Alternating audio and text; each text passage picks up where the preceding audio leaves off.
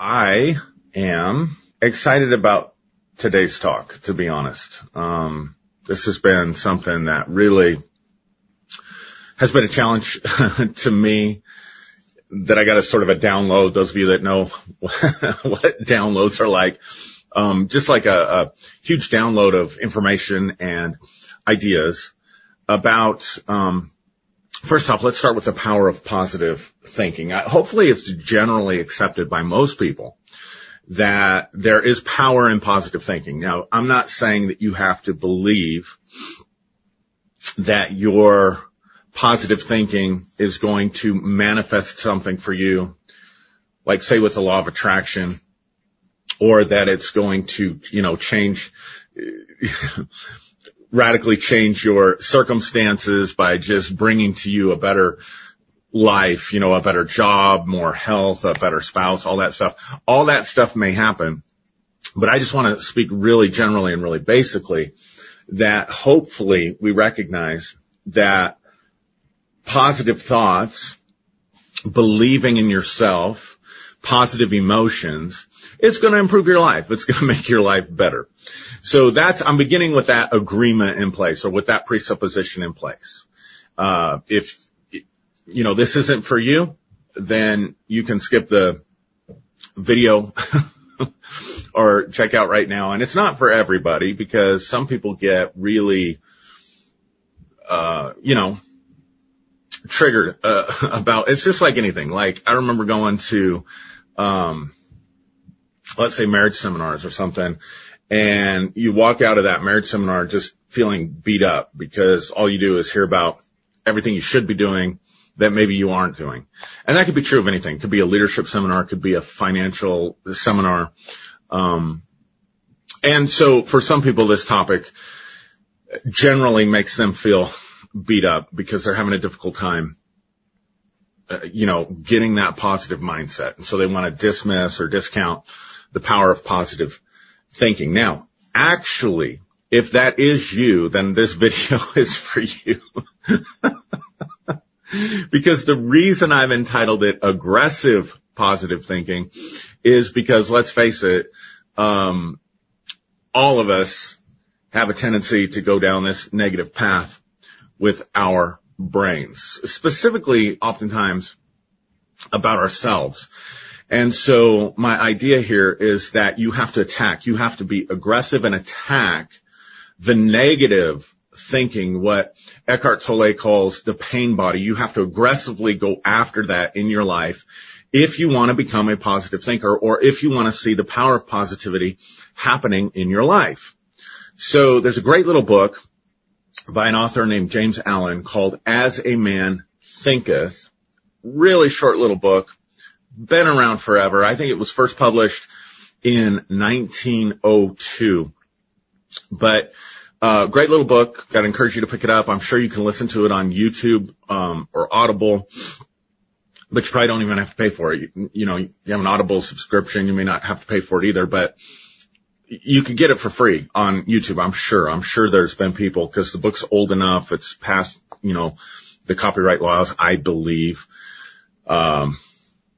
But anyway, it'll encourage you, it'll build you up, but it also will bring out how eventually we do become the byproduct of how we're thinking. We become the byproduct of how we're thinking and feeling. So our actions, our behaviors, our patterns are the overflow or the outgrowth of the patterns that we have in our mind and in our hearts, or in our thoughts and in our feelings.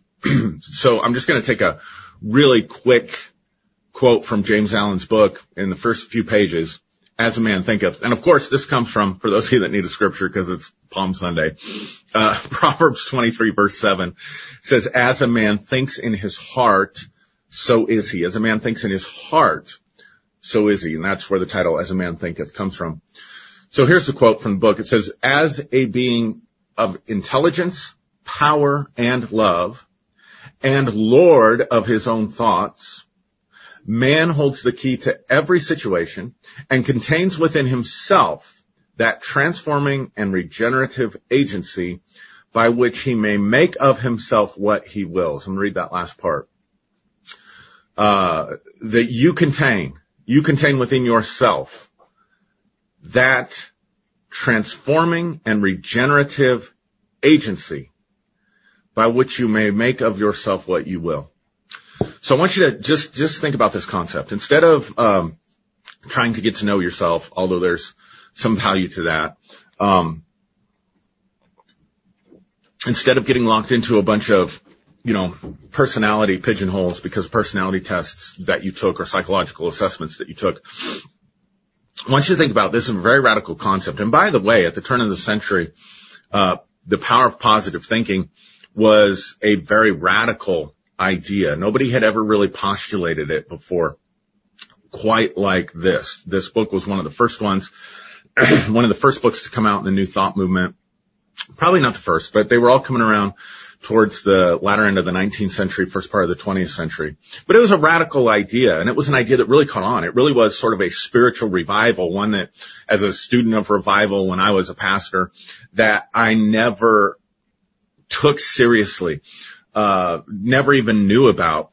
And yet, we're talking about a revival of New Thought, a revival of positive thinking and the power of positive thinking that really transformed our society and laid the foundation for most of what's done in the self-help world today. So it was a spiritual awakening, a spiritual revival in our country that was really in many ways Christian based that literally changed the world, and we're still feeling the effects of that today. So I want you to get this idea that you can make of yourself what you will.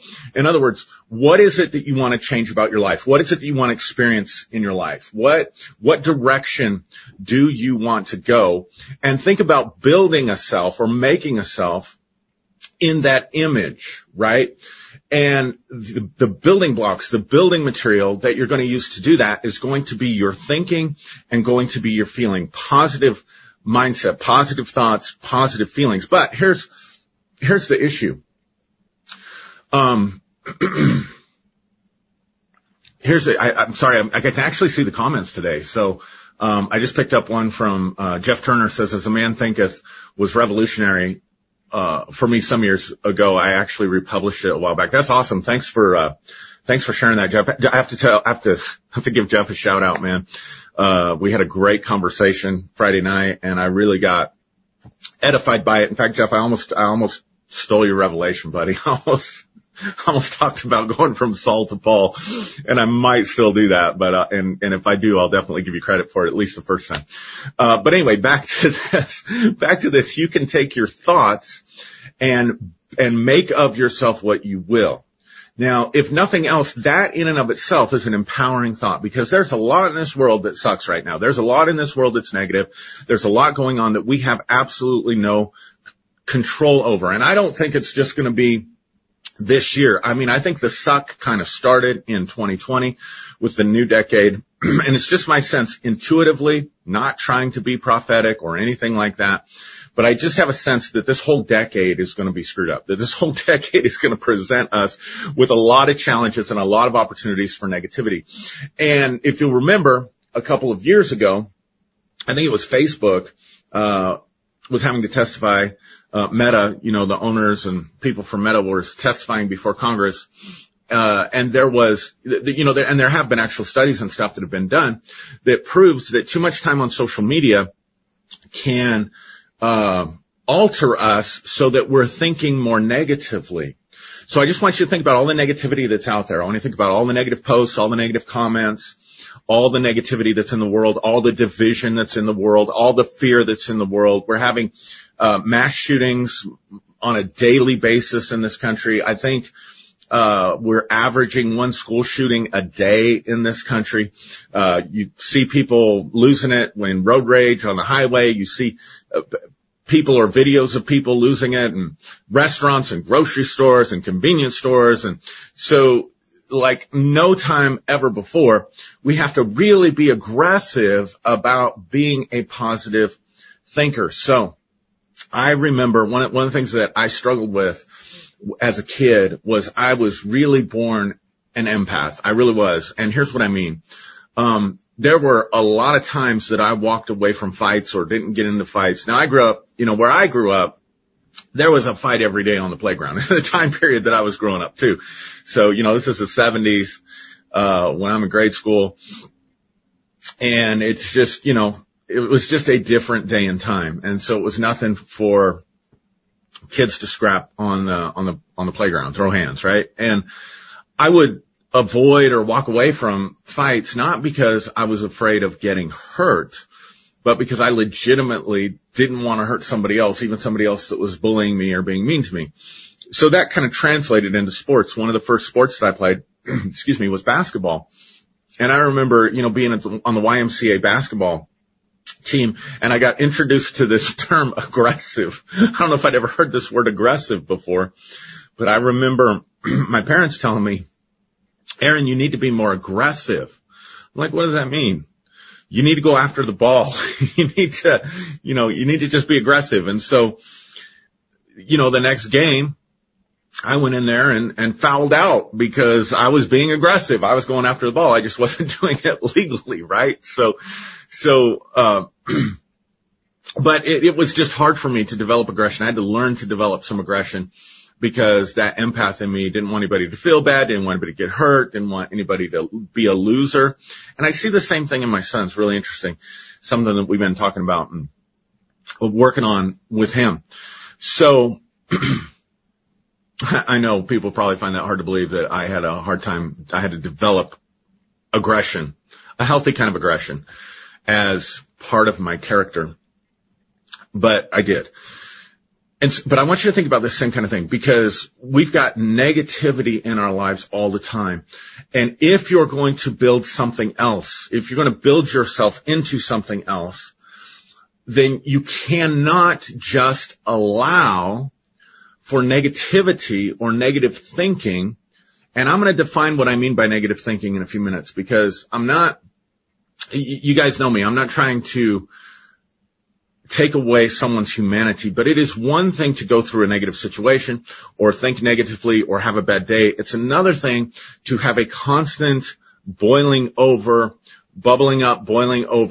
negative thought patterns, negative streams of thought that are constantly going through your mind. And yet a lot of people will find themselves in that position, and it's easy to do. And even if you've been a positive thinker, even if you've trained yourself to be a positive thinker and you believe in the power of positive thinking, it's easy in this environment, it's easy in this culture, in this day and age, to get stuck in that. And again, I want to say this is something that should be an empowering thought because there's so much going on, so much negativity with inflation and politics. The political environment is crazy, right? And so this is something that you and I can do. This is something that is within our power to do, to control and work on, right? So being aggressive or aggressively going against negativity. Now, here's the thing about negative thinking. It actually can become an addiction. You can become addicted, literally, quite literally, addicted to negative thoughts, negative ways of thinking, and negative emotions. So let me just really quickly give you a really fast course on what happens in addiction. Let's take your classic alcoholic. Let's take your classic substance user, drug addict, whatever you want to call it. They're using a substance, and that substance is not producing the high per se by itself. What it's doing is it's triggering certain neurotransmitters in the brain, and it's the neurotransmitters that give you the high. So, for example, if somebody uses cocaine, it gives them a massive release of dopamine. Being addicted to social media. You ever sit there and just scroll forever on social media and pretty soon 3 or 4 hours of your day has gone by and you've done nothing? Or all you've done is watch shorts, or TikTok videos for, an hour or two at a time. And then you find yourself, first thing in the morning, picking up your phone, last thing at night, looking at it throughout the day. Pretty soon you've spent 6 hours just checking social media, 6 hours of your day or whatever.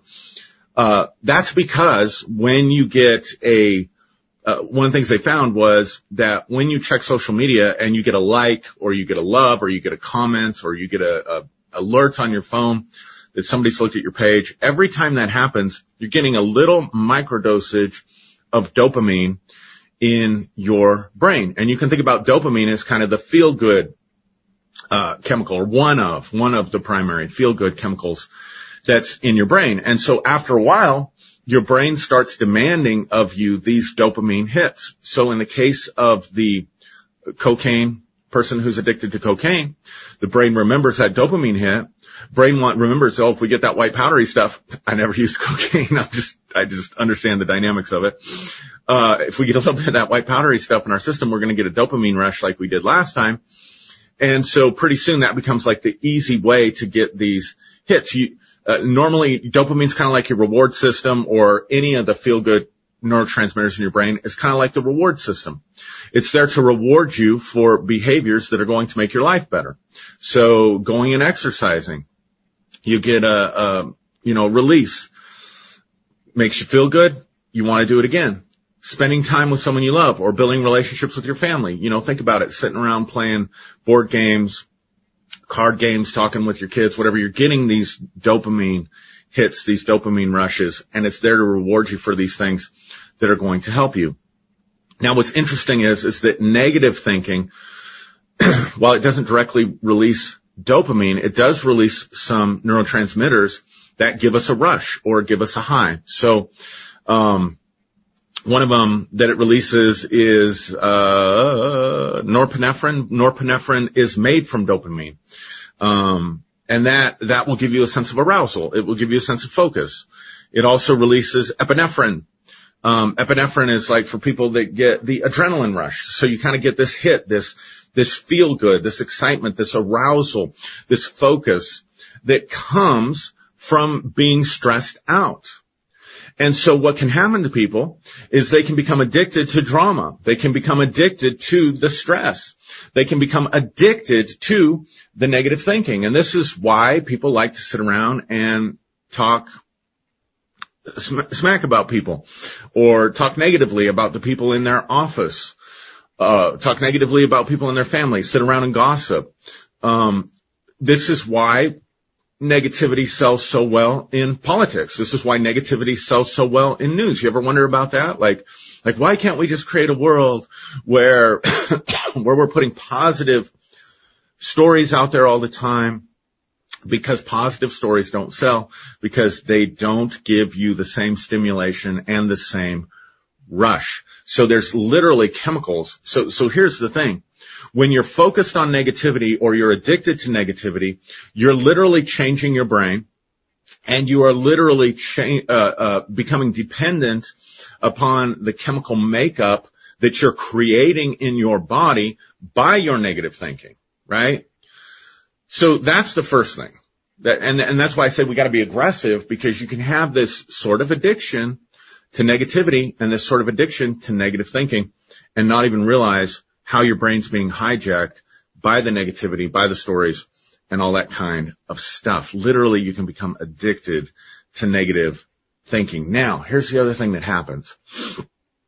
A lot of people, let's just face it, life can be traumatic, life can be difficult, and people are wired differently. So if you were like me, and you were more empathic, you were more just generally sensitive, don't want to get in a fight because I don't want the other person to get hurt, then it's quite possible that circumstances that would not negatively impact another person could negatively impact you.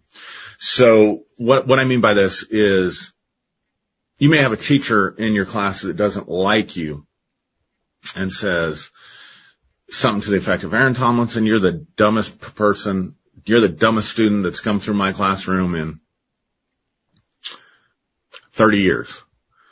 Now, somebody else may not even remember that happened. They may just blow it off and say, well, you're the biggest jerk I've met in 8 years, But someone else may be wired a little bit more sensitively. That could be very devastating to that person, and that can actually be a trauma. So at the root of all this negative thinking really is some kind of pain, and generally speaking, some kind of unresolved pain. So people who experience early traumas can subconsciously harbor a need for revenge. This is really important. This is where I'm getting into some of that sort of downloaded stuff. It subconsciously harbor a need for revenge. So early on, life didn't go the way you wanted it to. You weren't always the first person picked on the playground for the team. School was harder than you thought it was going to be. You've got difficulty and difficult situations that are happening in your home life. Mom and dad are stressed out. Maybe they're stressed out over money. They're taking that, they're taking that out on you, let's say. And so, that makes your life difficult at home or whatever.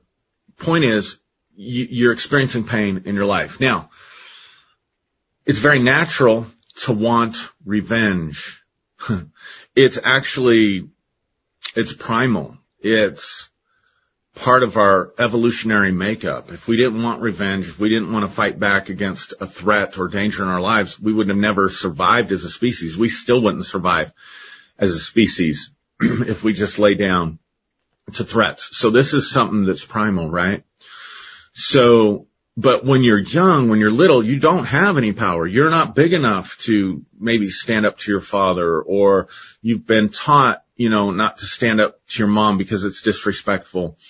The teachers have the power. The principal has the power. This whole big adult world has all the power, and you don't have anything you can do as a child. And so if you go through traumas, specifically if you go through repeated traumas, you're going to experience pain, and you're not going to be able to get the payback, and that sucks, and that's frustrating. But that desire for payback doesn't necessarily go away. That desire for payback or for revenge sort of becomes a pattern in your life. But again, because you're not empowered as a younger person, or you don't feel empowered in whatever the context is to get that revenge will come out in subtle and different ways. I'll talk about that more in a minute. Another thing I want you to think about is the coping mechanism for pain is that the mind will choose to think about the pain, or we as human beings will often choose to think about our pain rather than experience our pain. So a lot of people live in their heads and not in their hearts. And they can't live in their hearts because they've had their heart broken so many times. They've had so many disappointments.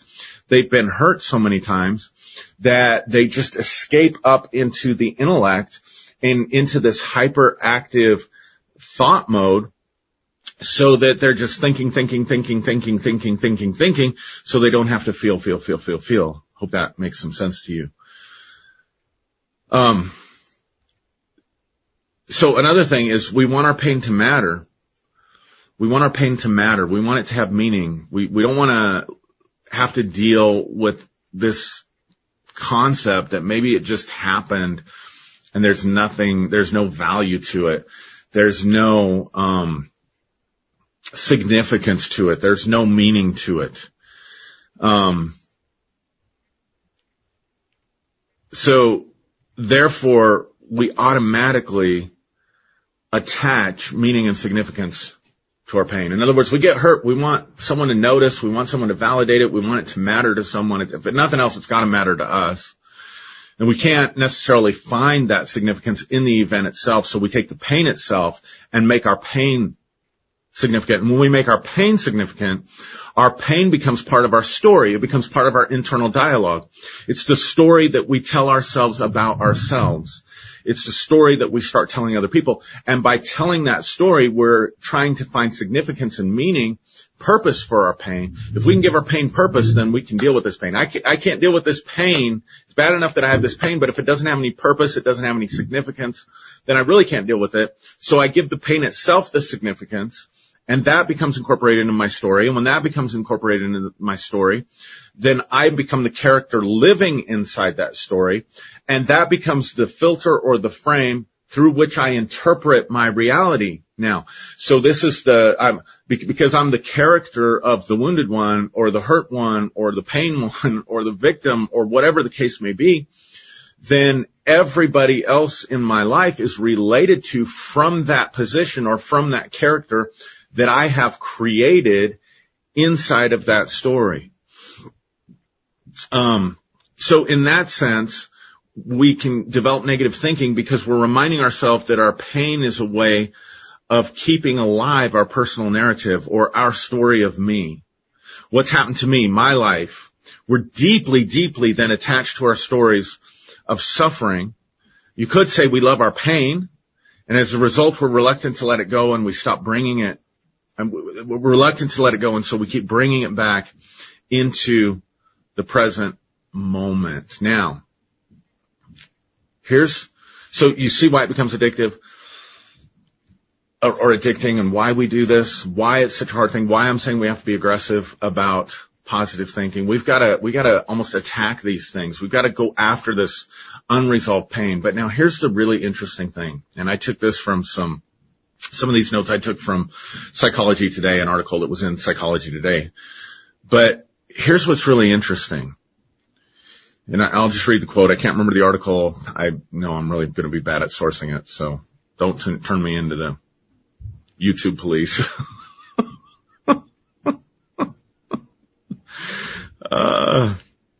But we mask this. We mask our addiction to negativity.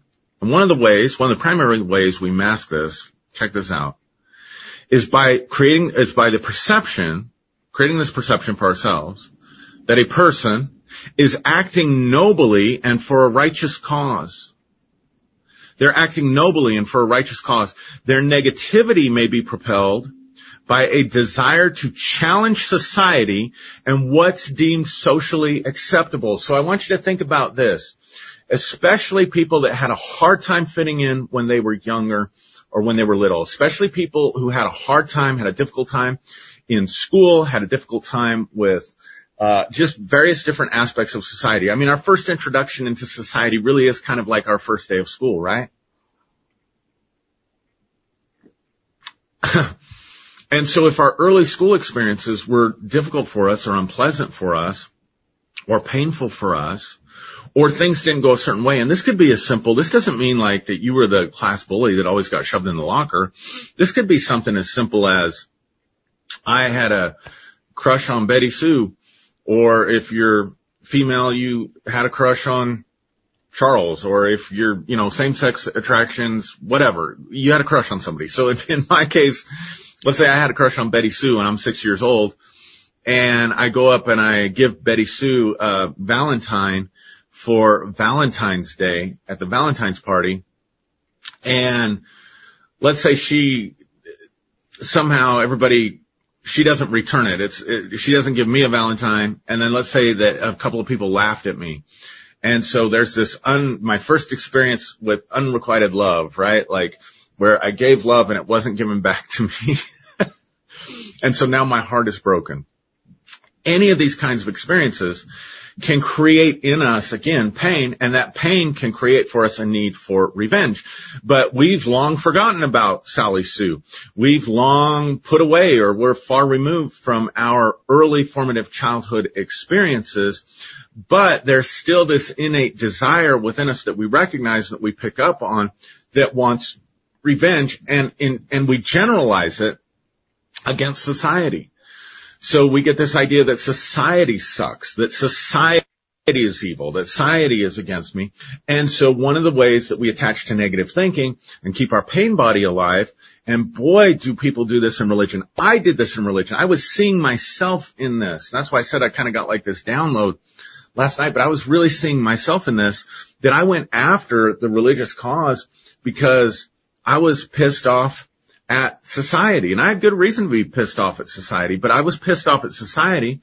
And so the Christian message of us against them, of in the world but not of the world is evil, all the world's under the control of the wicked one, that was appealing to me because it spoke to my pain.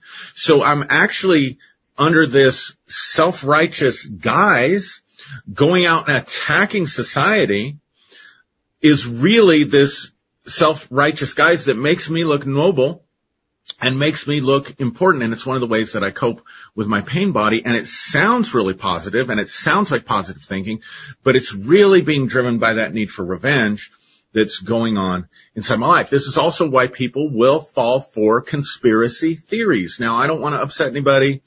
Not every conspiracy theory is not true. I want to say that again, for in case you missed it.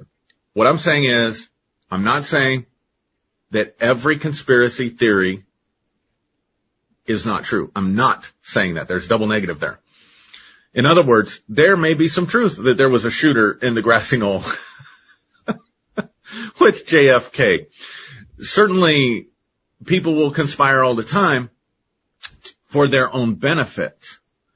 But I want you to think about the psychological hook where people get sucked into conspiracy theories and they become keyboard warriors, or it becomes their cause. Think about how easy this is. I've been hurt by society. I want revenge against society.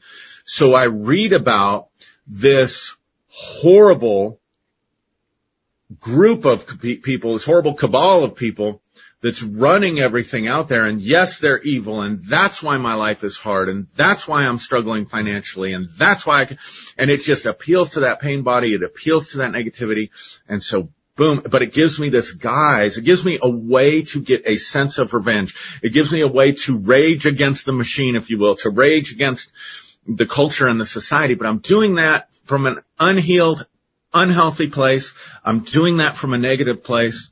And I know people, man. I know people. It's made so much sense. I saw this in my own life. I can admit and own how I did this. But you got to remember that, I mean, I just know people, and I know that are pumping out conspiracy videos after conspiracy videos online with big followings. But I know for a fact they struggled to fit in school. I know for a fact they were the kid being shoved in the locker in middle school and whatever. And so I was just like, oh man, this makes so much sense. We create this sense of significance by going after, by sometimes just chasing shadows. We're just shadow boxing. Or, you know, because we want to look noble, we want to feel noble, we want to be that righteous person, but we really haven't addressed our pain. So it's really a manifestation of trauma. This is why religious trauma is a thing, because you've got a bunch of traumatized people that end up leading churches like I did, or end up leading spiritual movements or religious movements. And you know the saying, hurt people hurt people. Well, but then you've also got a bunch of hurt people coming in the doors who need the same kind of noble cause. So you all gather together around this noble cause under this cloak of righteousness, under this cloak of spiritual language, because we don't want to feel our pain. We don't want to, I mean, I'm not trying to be negative here. I'm trying to help people see what's going on in their life. I know I did this for years. I was able to cover up pain that had been in my life. And for years, that pain was spilling out in all kinds of dysfunctional ways within religion, until one day I just, I opened up a box of belongings, and it was memorabilia from a time in my life where I experienced a lot of rejection. I experienced a lot of trauma, incidentally, right before I came into the church and got radically saved.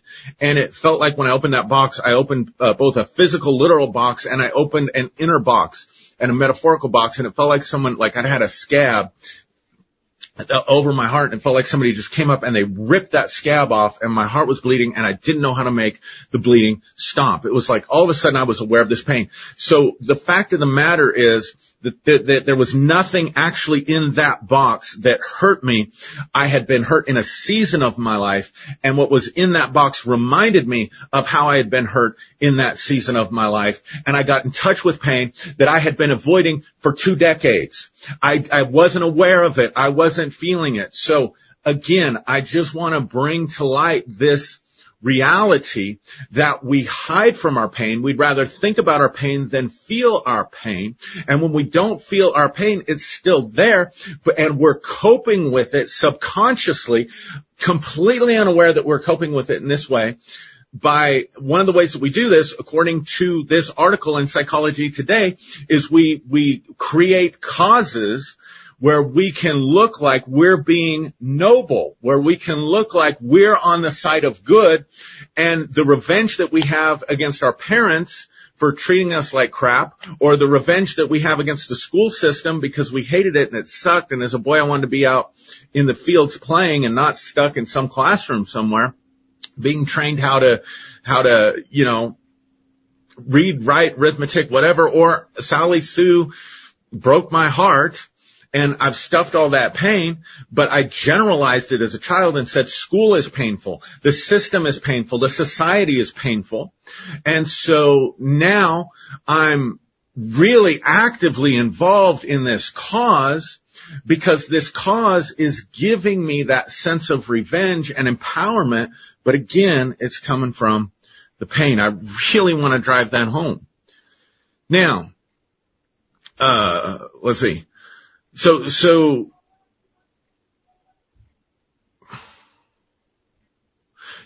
it's not confined to one thing either. It's repetitive. So my negative thinking's coming from this pain, and I'm addicted to it because of the chemicals that are being released in my body. So I have to keep going after it. This is why sometimes if you have loved ones or people you know that you think they've just really gone down dark rabbit hole, and some of this conspiracy theory stuff is really dark, man. I mean, it's really negative.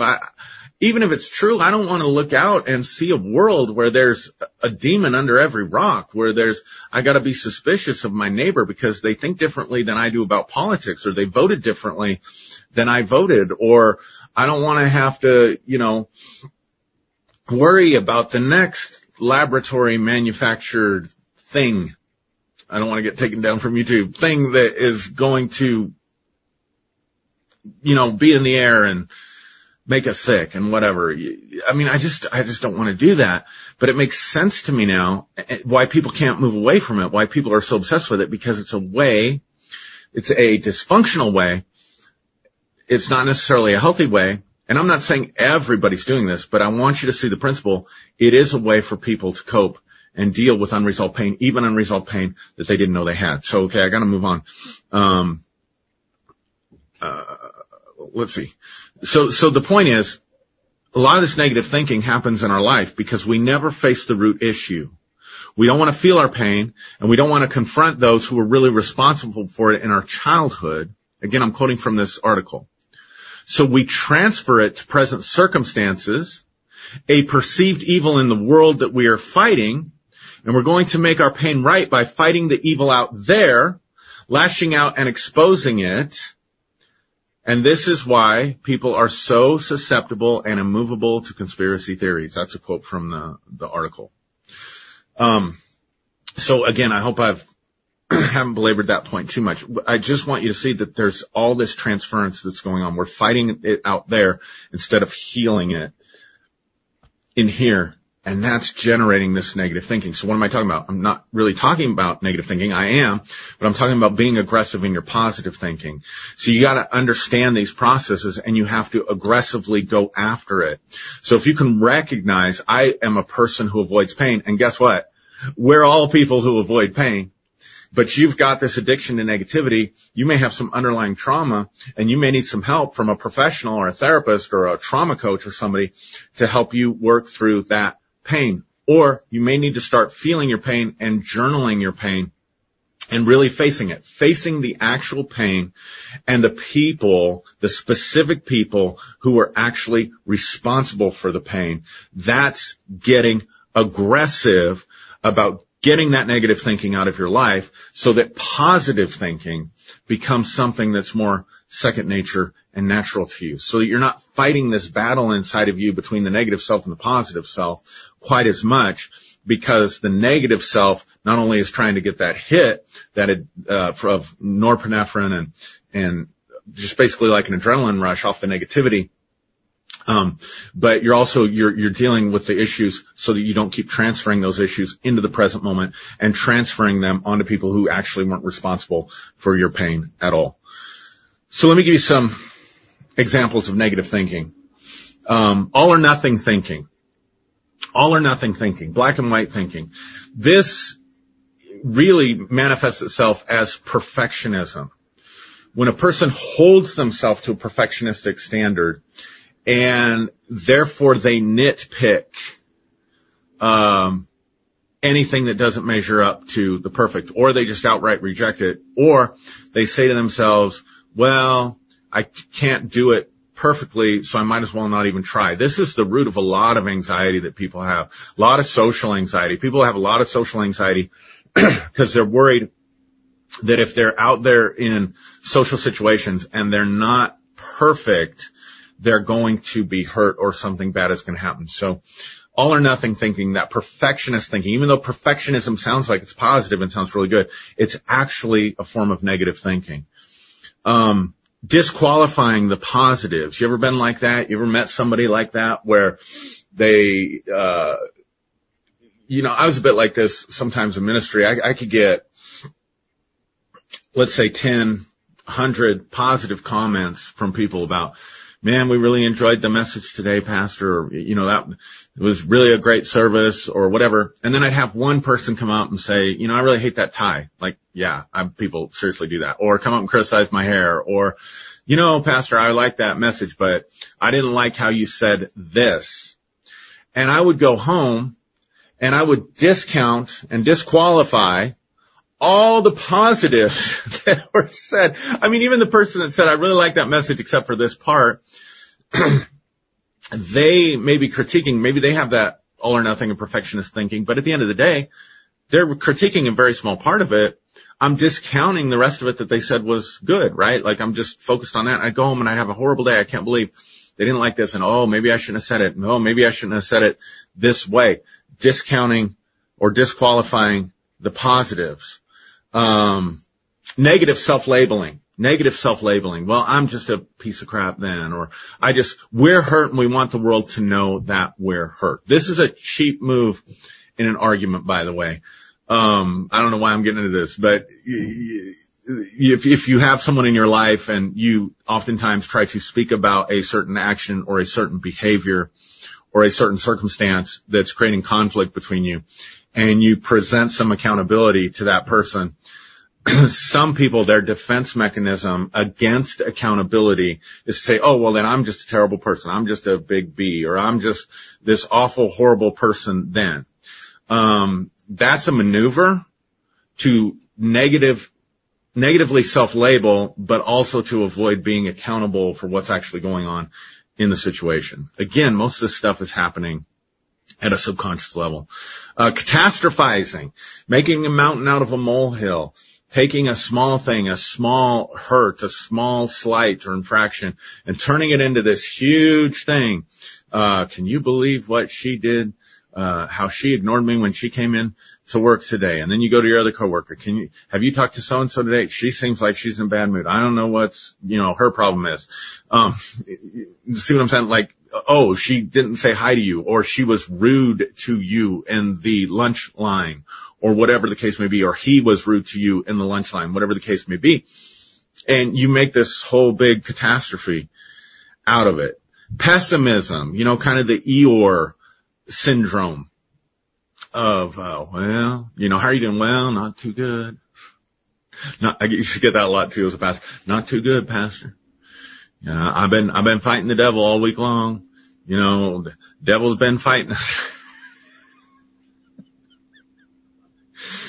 What am I saying? I'm saying these are patterns of negative thinking, and we have to aggressively go after them. We have to be purposeful. We have to be intentional about positive thinking and positive believing in this day and age. Otherwise, like I said earlier, if you caught the part earlier where I was talking about learning to be aggressive playing basketball, you got to go after that ball. You got to go after the rooting out and recognizing and catching and addressing the negative thinking while instilling and installing a more positive thought, a more positive attitude in your life. So what I would say is just start by noticing. Start by noticing how you do this. Start by noticing, how is my pain speaking right now? When I'm being negative, how is my pain speaking right now? To whom is my pain speaking right now? Is the whom to whom my pain is speaking really the source of my pain? Is it really the source of my pain, or is my pain spilling out on that person, or is it spilling out on that institution, or is it just spilling out in kind of a general way? And then challenging, like I remember working on this many years ago, and it really was life-changing for me. But, I made a decision within myself. Now, I've not kept to that since 2020 for sure. But there for, a number of years prior to 2020, I had this mindset, this aggressive, positive mentality mindset that I was not going to let a negative thought in my mind go unchallenged. I was not going to let a negative thought in my mind go unchallenged. So I started noticing a lot of these negative thoughts, and I started doing this kind of internal work where I was like, hey, like it's almost like you have an internal bully in some ways, especially if you do a lot of beating up on yourself. If you don't have a lot of confidence, if you don't have a lot of sense of self-worth, you can have this internal self-talk, these internal voices where you are bullying yourself. You're being a bully to yourself. Or you don't even have to think of that part as a part of yourself. You could just think about these voices and this stuff that's going on inside me is bullying me inside my own mind, bullying me inside my own emotions, making a victim of me over and over again by my negative thinking. And so by saying, I'm not going to let a negative thought go unchallenged, you're learning to be aggressive and stand up to the backyard bully, stand up to the playground bully in your own head, that negative voice and negative thought in your own head. You're standing up and to say, I'm not going to take that. That's not true. That's not who I am. That's not who I want to become. That's not consistent with my values. That's not consistent with my dreams and my goals. And so therefore, you're going to have to get out of the playground. This is my house, and you're going to have to get out of my house. A little self-exorcism there in that sense.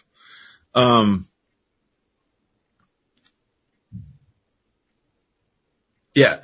So,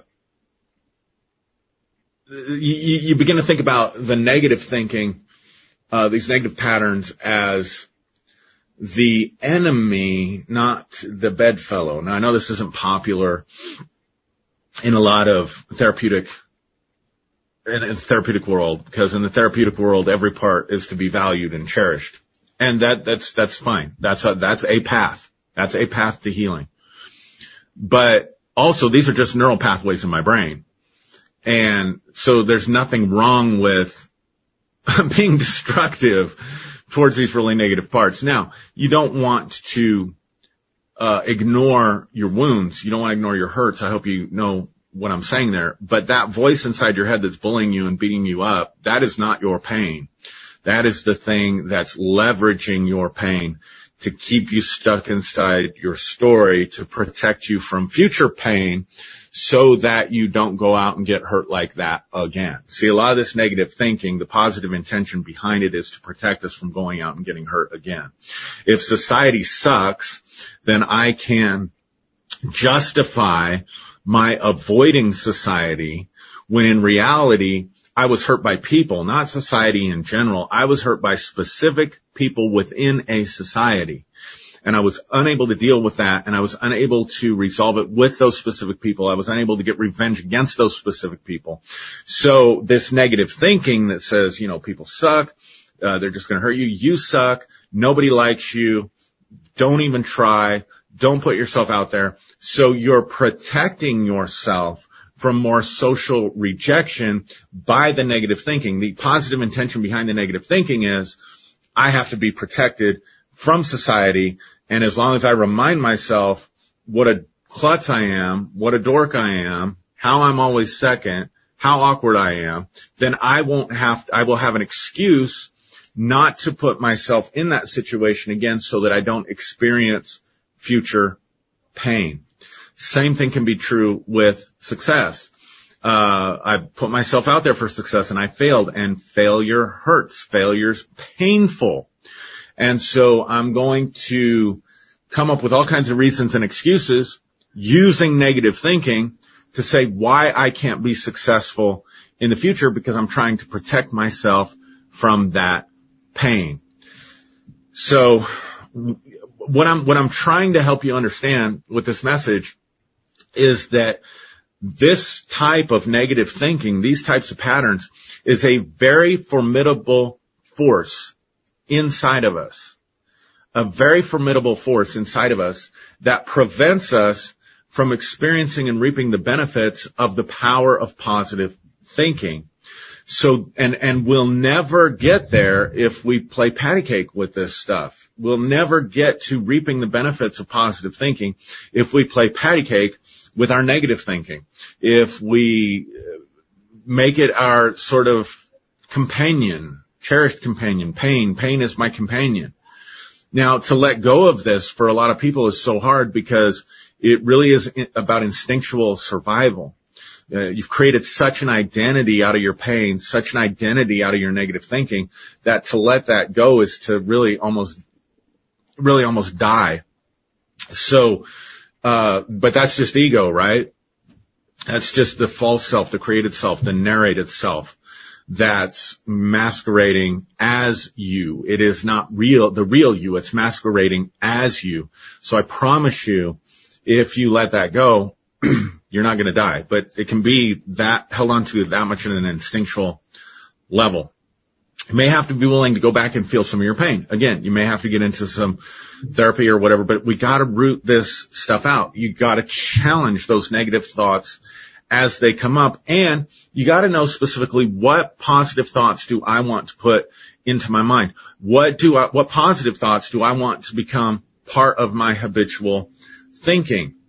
And really, take some time with that. Remember, you're building your life. You're building your character. Just to go back to the quote from James Allen and bring it around full circle. And I'm going to jump off here in a minute, but as a man thinketh, from the book, as a being of intelligence, power, and love, and Lord of his own thoughts, man holds the key to every situation and contains within himself that transforming and regenerative agency by which he makes of himself what he wills.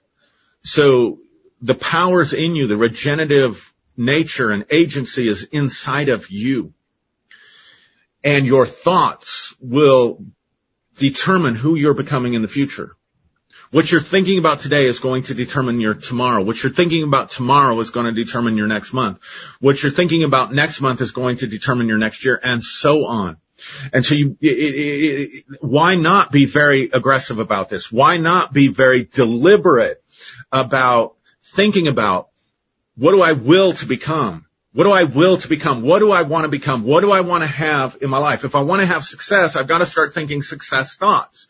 We all know this. If I want to be healthier, I've got to start thinking healthier thoughts. If I want to be happier, I've got to start thinking happier thoughts. And I will become that if I can repeatedly think that, but I really have to be aggressive about it. And for a lot of people, maybe this is the first time when you're hearing this, watching this video, watching this live, whatever, this is the first time that you're hearing about this to realize, oh, this is why I have negative thinking. And don't think like any addict, if you're addicted to negative thinking, that you won't go through withdrawals and that you won't have some setbacks with this, that you won't have some relapses with this. That's okay. That's okay. If you beat up on yourself because you're addicted to negativity, or you beat up on yourself because you had a relapse, that's just the addicted brain getting its hit. You see what I'm saying? Like, oh, I'm so terrible because I'm addicted to negative thinking. That's a negative thought. I'm getting a hit off of it. So I just wanted to come on. I wanted to expose this thing. I wanted to talk about this thing. I want to, go through some of your comments and hear some of your thoughts with this. Some of you are watching by YouTube that maybe would normally watch by Facebook. I appreciate that. The YouTube views are going to help me. Incidentally, I never really did this in ministry, but I am doing this now. I included a PayPal link to our ministry because our ministry is 100% online. I've been doing these videos for years, mostly for free. We're monetized on YouTube, but we don't get near enough views to really have that amount to much of anything at all right now. So I put a link to our PayPal. I'm going back to my day job next week. I've had some time off for medical leave. I don't want to get into all of that, but I'm going back to my full-time day job, tomorrow. I can't believe it's tomorrow already. But having this time off, you've noticed I've created more content. I want to create more content. I want to be able to create community. But I'm going to need some help financially to transition to that. So I've never been one to go out and ask for financial help, but I'm asking you that if you enjoy this, if this has been a blessing to you, if this has helped you in any way, shape, or form, if you go into I think the description box, you'll find a link there to a PayPal site that is for our ministry. And, even if you just, if you could give $5, if everybody watched this, if they just gave $5, that would be a huge help. So it doesn't have to be a lot. Any amount will help. Now, if you want to give a lot, we're going to put that money to good use. And of course, we want to receive that as well. So I just wanted to remember to mention that. I saw some of you that were on YouTube, and I wanted to remember to ask if you could, just start supporting us, even if it's $5 a week or, $30 a month, or $10,000 a month. That'd be awesome too, if you have that kind of means. Again, Jeff Turner in the comments, put a link to, the book As a Man Thinketh. Yeah, Jan says, spot on, Aaron. People are flipping out with all this hate and division. Daryl's commenting here. Daryl's love his stuff, man. Being a positive thinker takes setting strong boundaries. Yes, absolutely. Negativity can be a addiction. Preach it, brother. Yeah. Ben says adopting steady positivity is like exercising. It's strenuous and it takes a lot of discipline to keep up with, but it's so damn good for you. Yeah, I like that. Again, Daryl says so many people use God as a way to give pain significance, which helps them stay stuck. Yeah, that's powerful comment there.